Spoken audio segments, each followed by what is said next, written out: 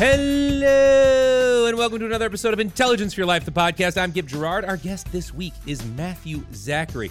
He is a healthcare advocate, cancer survivor, who has created a bunch of material from legislation to podcasts to support patient advocacy. So we are going to dive into the healthcare system and how to navigate it properly given the pandemic and all of the consequences to our long-term health from missed scans and missed appointments and all that. So that's what we're diving into today. Folks, we are really excited to be back with some more episodes coming up, so stay tuned for that. But here, without further ado, my interview with Matthew Zachary. Matthew Zachary, this is your second time on our show, so thank you so much for being with us today. We really appreciate it. The bald guy's so nice, you decided to have me on twice. Well, you had John on your show and talking about, his journey with healing and with cancer and the healthcare system, and that's sort of been your MO to remind people. You had a death sentence brain cancer at one point, and then you sort of out of that have found a niche of healing and also of navigating the very lonely world of healthcare. So first of all, thanks for having our team on your show, and secondly, we're really thankful to have you back to rage against the machine, so to speak. Well, John was like, I don't know, episode 8 of my show. It was like, well, who's this guy behind a microphone? And we had a great time. And, kudos to him. I mean, he was in like peak cancer advocate mode with this book, and everything was blowing up. It was fantastic. And, we wound up not even talking about the damn book. We just talked about music the whole time. Right. And the show was just a huge hit, and I'm not shy that he's my music hero. And when I was composing in the 90s, I stole everything from him. What a great artist, copy, whatever it is, good enough to steal. Such an inspiration to have on the show. And again, the common thread of cancer was kind of a nice to have. But, I love the reunion we're doing now because here we are almost 18, 20 months later. And yeah. The world's kind of still messed up, but perhaps a little less messed up. Yeah. I mean, I think what people are realizing is just how lonely the healthcare process can be for people, especially now because there is an additional element of forced loneliness, right? You can't even go in with, even if you have a friend that stays by you in a process of a major illness, you still can't have anybody come with you. You're so extra alone. We've been doing a lot of work on my show, and we have like 7 other shows on the Off-Script Media Network now. We've really blossomed, and a lot of these conversations are kind of like anthropologic audits of how quarantine impacted the healthcare universe, cancer patients, rare disease patients.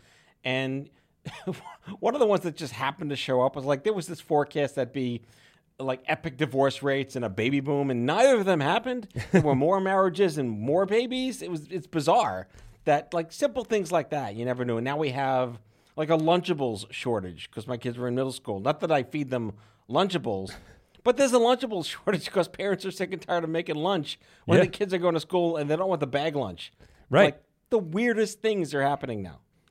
And I think, that's the Malcolm Gladwell has made a fortune by figuring out what those unexpected correlations are, and you have this tremendous amount of experience in finding what not a lot of people realized was the case for people when they get difficult diagnoses and when they get stuck going down this road that you're talking about, right? Like where they're isolated and lonely and unconnected in the world of trying to heal themselves at the same time. Well, one of the butterfly effects of COVID in healthcare was that there was no information for people who are at risk or in cancer treatment or dealing with rare disease on what do we do? Is this going to kill us? I mean, we can only stay inside for so long. We have to go get, Lunchables when they're still in stock. Right. But because there was such a lack of conversation, like none of the groups, the NCI, no one stepped up and said, we are going to report on the facts we have today to do our best to present information from the top sources of science about cancer, rare disease, and quarantine and COVID. That didn't happen. So this was just around the time that my show was getting recognized. And here I am becoming the armchair expert, and I don't know what's going on either, but I'm going to tell you what I think. Right. And like, there was no fake news here. I'm like, well, maybe you should go for that colonoscopy, but like, don't get COVID, or maybe you should postpone it and just be aware that you should check your stool more often. Like, these little hints from Heloise became like my show in the spring and summer of 2020, and people just turned to me being this idiot, trying to react to things because I was saying the things that were in their head. Right. We don't know. What's the least stupid thing we could think about to get through with this? And how did you sort of find a vein of navigating it? Because again, even the doctors that I'm sure that were telling you need to come in were not sure if it was right for you to come in. Right, and we're actually producing a series now that's called The Big Screen, and it is a basically 3-part micro-series on cancer screenings, how COVID screwed them up, and how we're going to do our best to get out of the spin that it caused. And we're expecting like another 250,000 people to die of cancer in the next 5 years because of the lack of screening access during the pandemic. That's horrible. Horrible. So with that knowledge, is there anything we can do to help mitigate those gaps in screenings by encouraging people who didn't to just go twice? Like, we have no idea. So that series explores the impact of the pandemic and quarantine on the most vulnerable populations. I mean, yeah. I mean, if you think about people that hit milestone birthdays where they're supposed to be getting checked for certain things, if you think about people that were maybe in remission that needed to have follow-up screenings and maybe missed a recurrence of something. I mean, you're talking about those 6 months or even a year really add up to in that world. And there's a reason why we have the screenings that we do. What even now, what do you recommend that people start to do to navigate that? I mean, you sort of jokingly mentioned going twice, but what are we supposed to do if we've hit a milestone and we haven't gotten our screenings? Dr. Matt's top prescription is to delete Facebook. I agree 100%. How great the day that it was down was one of the best, most productive days I've ever experienced. I know a lot of people use WhatsApp to communicate across the globe and for education, all kinds of stuff. But the day that Facebook died was a good day. It was very Don McLean, wasn't it? Someone's got to be writing a new song the day that Facebook died. Someone please write that song. Ask John to write that song. He's got to be able to write that song in like 30 seconds. Drove my phone to the Wi-Fi, but the Wi-Fi was gone. Exactly. The hotspot was, I don't know. We can make up. There's a desperate need to write that song. Weird Al is somewhere right now working on the day that Facebook died. But no, I mean, like, what? I think there's people that are really scared right now, right? And that have been isolated. Maybe they don't have family that lives with them, and they have not gotten the follow-up care, or they haven't gotten the initial screens that they're supposed to get. Like, I what do you say to those people? How do you begin to get back on track with the regular healthcare screenings and the stuff that we need? I mean, it's not as simple as, but it is as simple as regaining trust in the science, in the data, and in the capacity you may now have to access healthcare that you couldn't have before. And it's just easy to say this, but it's more impossible to enact than possible. To just be a little more aware that you did miss these opportunities if you aren't aware of that. There are probably higher priorities in your life now because of quarantine and because, like, your family, your mental health. We are living in an age now where we're auditing the anthropologic and cultural impact of this. More suicide, more depression, more anxiety. We don't yet know if smoking increased or decreased, or alcohol consumption or drug abuse increased or decreased. They're really working on that. And we have to get that preliminary data from these organizations and these statistical companies to even figure out what is the message, at least to the American public, around you missed this, that's not good, or that's an entirely other conversation as well. I mean, let's, Yeah, it's going to have ripple effects for, like to your point earlier, it's going to have ripple effects for years in the number of deaths that occur from these diseases that need to be caught early. Right, and like the CDC, the NCI, which is the National Cancer Institute, a whole bunch of other wonderful organizations are trying to really study what type of public health initiatives need to happen to mitigate the forecasting about these increased deaths in 3 to 5 years. Right. I mean, are we going to have a cancer panic? Are we going to have all of a sudden everybody's going to have an equal amount of fear of those preventable illnesses? I mean, I don't. It's sort of it's a scary place for us to live in. Is this this impending death wave? But again, you said you don't have the data on that. How do we start to get control, and how do we start to get connected to the people that we need in order to make it through this? I think it's creating trust in patient leaders, in advocates that, I mean, in my case and some of the other colleagues in my space are sort of entertaining journalists, and we can help control the narrative in a very positive way where people look to us to basically distill the jargon and the syllables and all that stuff, and ideally help course correct and amend behavior and reduce risk and regain trust in the fact that it's okay. And there are numerous efforts going on around the country to, again, like the government moves a lot slower than the private sector, and the private sector tends to move pretty slow too. But there are going to be significant public health efforts in the coming years to look at that gap. That sort of tsunami that's on the way, like the shoreline pulled out 100 miles and you know the wave is coming. What can we do to prepare the coastline? That was a good metaphor. Yes. What can we do to prepare the coastline knowing the wave is coming? I mean, it extends the levee metaphor from the day that Facebook died, so we got that going for us. Dude, yes. Today it drove my Tesla to the recharging station, but there was no electricity.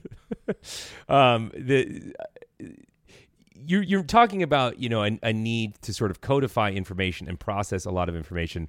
Most people tell you that you can find an equal number of bits of data points for conflicting points of view. So how do you, as a layperson, and you're a very smart layperson, but how do you, as a person without a medical degree, navigate that line of knowing what's true and what's not, and getting to what the accurate science is? Well, I've been broadcasting and building communities for almost 15 years in healthcare, so I am very privileged to have a level of cachet. But I'm the first person to say, I don't know. The name of my show, might as well, I have no idea. Could also be the name of my podcast instead of Out of Patience. And I don't mind being that armchair guy and convening experts that I believe can contribute to a disciplined, organized, productive, and trustworthy conversation. And it's that convening that is totally missing in the biased universe of media, but I'm not going to go down that rabbit hole. The government sucks at speaking human to the public. Yeah. And this whole, well, we wear masks now, we don't wear them then. Science isn't fact. Science is knowledge of the moment. And that's hard for people to understand. Science is allowed. When I grew up, I'm going to channel my get off my lawn guy now. Dinosaurs were killed by the Ice Age. Okay? That was fact. That was just the way it was. And then, no, it was a meteor. Oh, got it. Screw the Ice Age. It never happened. It's a meteor.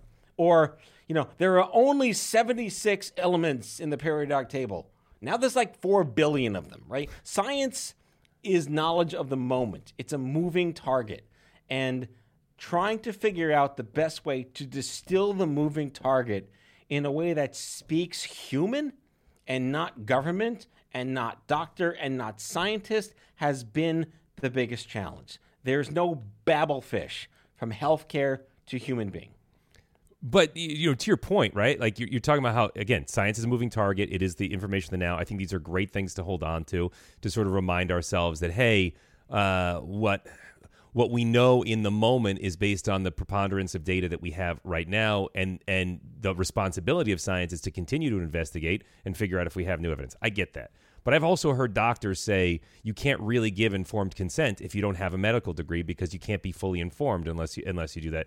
So what are we supposed to do? Do we just find people that we trust? And then what's the rubric for finding those people? How do we begin to evaluate this information? Because to your point, it's a difficult moving target, and people run on social media with whatever narrative best suits the confirmation bias. Yeah, you stole the two words out of my mouth. Like, we are living in an age where confirmation bias is the new opiate of the masses. Sure. And, just to quote whoever said that at some point, where cocaine was the opiate of the masses. And it's hard to turn out of that spin. You got to fight the fights you can win, and we're living in a country that might as well be two separate countries at this point. I'd like to believe most people, bell curve, are kind of in the middle and reasonable and rational, and the average human being is a decent, functioning, productive member of society that just wants to live their life and do good things and feel happy about themselves. And misery loves confirmation bias, right? So how do you manifest better trust through, I would almost say, the right kind of media? And I'm not claiming that podcasting or radio is the right kind of media, but there are certain figures that have done terrible things and yet have done very righteous things using the power of radio and mass media. The effort to get the right listeners to hear the right people is the biggest challenge for the next decade, I think. Well, I think what you hit on something there, right? I think a lot of people that are producing media, they are producing it for increasingly smaller niches. So you produce media for your own echo chamber. Nobody's getting convinced of anything. They're just getting to what we're talking about now. They're getting reconfirmed what they already thought going into it. And if they start to hear stuff they don't like, they switch. I think there's one universal narrative that everyone, I can't imagine anyone not nodding their heads to this. No one should go broke from healthcare. Yeah. If you're saying no, just take a long walk off a short pier. But if you're saying yes, no one should go broke from healthcare, that's kind of a universal calling card to get involved in narrative that you trust. And it's not the pharma lobby, it's not the policy arm, it's normal human beings who are just as pissed as you, but can convene and put together cohort conversations that you enjoy listening to, even though you hate the fact that you have to listen to them. Okay, but you're talking about people that are already experiencing the blunt end of a difficult space, right? This idea that nobody should go broke from healthcare, from getting sick. Most people agree with that. I see all of these, heartwarming stories about people raising money on GoFundMe for their healthcare operations, and I'm thinking that is such a dystopian narrative. Like, yes, it's great that these people got help, but the fact that that's where we're at is actually really scary to me, and even and almost sadder. I don't have the numbers on that, but GoFundMe is the number one source of healthcare bailout. I've heard that. American. I've heard that it's because of what they do, it's essentially the number one healthcare insurance provider. Yeah, in total dollars. Yeah, it's terrible. Which is sad and scary. And while it's great that people out of the goodness of their heart are helping bail people out, that's not a sustainable model. That's not something and also it's, I think the problem is that we don't start to ask these questions about how we should be doing this and where the community would be until we're sick and at our wits' end. And in that point, it's an emergency. And then you're taking any help you can get and you're grasping at straws. And what I would like to see happen is for us to find a way to navigate the system or to change the system if we have to before it's an emergency. Before we're at the place where we're looking death in the eye and our doctor's telling us to get our affairs in order. Yeah, there's a lot to react to that honesty and that truth.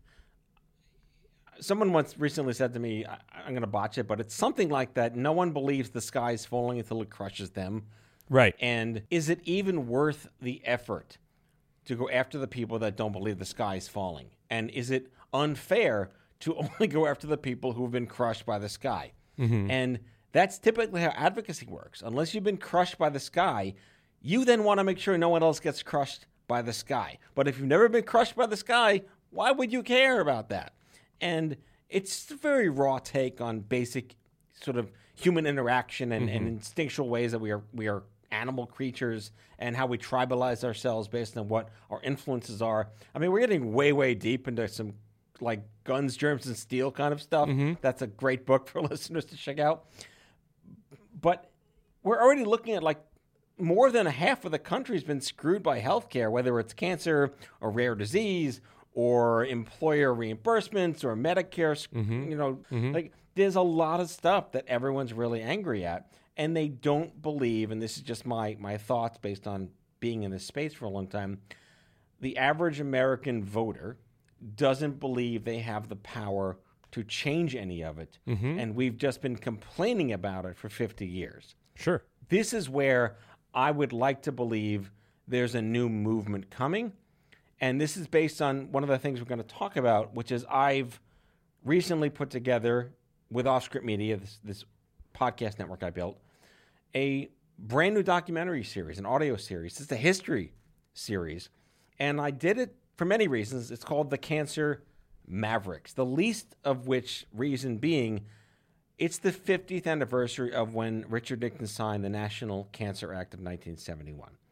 And you only get one chance for 50 years. And I wanted to tell the story of the human beings, not the cancer, not the disease, not the drugs, not the treatments, not the therapy, none of it. I wanted to tell the story of the human beings no one's ever heard of that just changed the whole country over the course of the last 50 years. I mean, there are many of them, but as we go through the episodes, it's thematic, it's chronologic, and it's eye-opening to the extent that many of the issues we have today, and this is tongue-in-cheek, are a lot better than the issues we had 20 years ago when everyone kind of just died of everything. Right. So now we're looking at all these good problems to have, in a sense. But I say that because it took that Margaret Mead philosophy, a small group of angry citizens, or I'm botching that too, to change the world. We've had our Margaret Mead moments in healthcare with really angry people doing incredibly extraordinary things for good in the 60s, the 70s, the 80s, the 90s, and the early 2000s. Healthcare has gone soft. There has not been a citizen uprising in healthcare in a very long time. The closest we came was ACA when Obama passed, I hate calling it Obamacare because that's what it is in parlance, but when the Affordable Care Act passed, that wasn't done by angry people. That was just done because it was a tax break and it helped the insurance companies and it was good for the economy. One could look at the over-under on that, but there hasn't been a new movement to demand what was demanded in the past, but today's version of that demand of the American citizen. So that's where we're landing now. So are you the Upton Sinclair, to extend again another metaphor? Are you the person that's going to write the meatpacking book for the jungle version for healthcare? Because you need those anecdotes that get people angry. You need those things that make people realize just how bad the conditions are for us to begin to overdo it. And to your point earlier, the private healthcare system, the job-based healthcare system for payment is flawed in that you have a big pandemic, people start losing their jobs, and then all of a sudden, when you need the most healthcare, you have the least provided. And then Medicare has all sorts of problems, so that fully government funded is that the answer? That doesn't seem to be the answer either. Where do we go? And what is the revolution? Yeah, I mean, you're really getting into like massive public health policy. I know that's not where you live, but Krugman stuff, it's Nate Silver kind of stuff, and Andy Slavitt. I mean, this crazy smart people trying to complain about this, and Richard Reich and everything. But for me, none of that matters because these are wonky political talking heads that are accurate, but they don't speak person. They don't start movements. You live this. Yes. I mean, I think Andy's been affected by cancer himself. He's a great guy. I mean, he pretty much steered the pandemic, in a really good way, and he's a data guy. And he ran like CMS. He understands Medicaid services. It's a hot mess, like the VA and like anything else. But going back to what I personally gained by producing the Cancer Mavericks documentary, which is on Apple Podcasts and Spotify, wherever you listen to We'll your put podcasts. a link to offscript.com where you can find a list of all of Matthew's podcasts, including Cancer Mavericks, which we all should listen to. Yeah, the big takeaway for me, and I mean, I'm blown away that we did it, but the lesson is that we have to get angry again for the right reasons in healthcare, and there isn't a space right now for that new movement to exist, and that is what my new hill to die on is to foment the 2020 decade of the next healthcare movement uprising. I hear you. I want it. I have been not affected in the same way at all that you have, but I'm angry whenever I hear about people going broke from healthcare and having to use GoFundMe. I just feel like a lot of the angry people are angry for different reasons and shooting in different directions, and the people that benefit from that are the people that are currently benefiting from the flawed system. These large pharmaceutical and healthcare companies that slowly and more decrease the quality of care, increase the costs, and make it, make this system almost innavigable. All right, I'm going to blow your mind, Gib. The system isn't broken. Ask me how. How? I feel like I'm that guy with the pin at the picnic. Ask me how. Yeah. Because it's working exactly as designed. Fair. That's a mind blow for lots of people. It isn't broken. It's working the way that Kaiser Permanente built it with Nixon in the 70s. And if you watch Sicko, which, take your Michael Moore in small doses, there is an actual fantastic part of that movie at the onset about how today's modern healthcare system with the PPOs and the HMOs, how that got started in the 70s, was the brainchild of industry and government, and it didn't serve the needs of the American people. That's where it all started. And it's not about unraveling that. You can't unravel that. And I'm never going to even proffer up that it's possible to unravel that. The only thing that's ever changed anything are activists forcing policy and voting. Yeah. Well, give us some semblance of hope. I know that you want to advocate for patients out there. I know that that's the niche of your network of shows. Again, offscriptmedia.com or offscript.com. You can find the link in the show notes to find all of the podcasts. But how do we, as we're being more and more people are going to be affected, to your point earlier, in this next year, in these next 5 years, more and more people are going to be getting the blunt end of this system that you say is working as designed. How do we begin to find a sliver of hope before it becomes an emergency? So a good example of where I'd like to see the country rallying around, and again, like sky's falling on you either way, there's enough people that can be introduced to and guided to get behind a brand new idea in policy. And whether or not this passes or not, I think it's a cultural statement. It's the start of the next 10 years of citizen advocacy for healthcare. It's called the Cancer Patient Equity Act of 2021, HR 5377. We could also put a link in the description to this. Yep. It is basically a call to action to mandate covered access to genetic testing, regardless of race, creed, color, socioeconomic status, employer benefit, and to encourage people to have this toolkit about molecular diagnostics and to never be turned away from a clinical trial.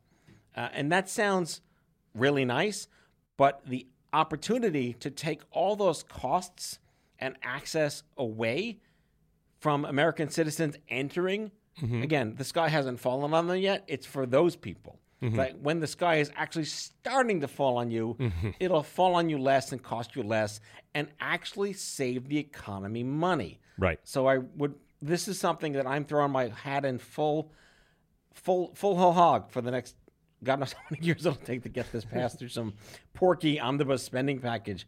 But The Cancer Patient Equity Act 2021, Offscript Media is wrapping its entire head to the millions of people who listen to our shows and series. This is what we're getting behind, and I believe that this could be the start of a massive social movement for healthcare justice in this country. I'd love to see that happen. I'd love to see us begin to remove. I'm not saying that people should make money off of healthcare, but remove the obscene profits that ultimately hurt patient care, and that's where we gotta get to. Is where and to your point, it saves the overall economy money when you can do this properly. An ounce of prevention is worth a pound of cure. If we can begin to prevent some of these preventable diseases, if we can get people access to healthcare as early and as cheaply as possible, everyone's going to save money in the long run. I feel like we should start a band called Prevent Prevention. Why? And that band will write the day that Facebook died. There it goes. We come full circle. Matthew Zachary, we're going to wrap this up. If you guys want to go and listen to the myriad of shows about these topics, from Cancer Mavericks to the flagship Out of Patients, you can go to offscript.com, or you can just get them wherever you get your podcasts. Like you said, Apple Podcasts, Spotify, Stitcher, wherever, Google Play, they're everywhere. Matthew, aside from listening to the shows and going to offscript.com, where can people follow up with you? I live on LinkedIn. I know that's not for everybody, but I love LinkedIn. Twitter is just kind of for maybe guilty pleasures and doom scrolling and for therapy.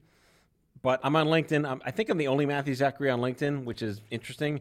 But I'm at Matthew Zachary on Twitter. Okay, I'll put a link to your LinkedIn and your Twitter in the show notes, along with the offscript.com link. One last question. I ask it to everybody. What is one thing we can all start doing today that will make our lives a whole lot better? I already said it. Delete Facebook. Man, if that's not the truth. I got to say, I agree. And you can find us on Facebook, facebook.com.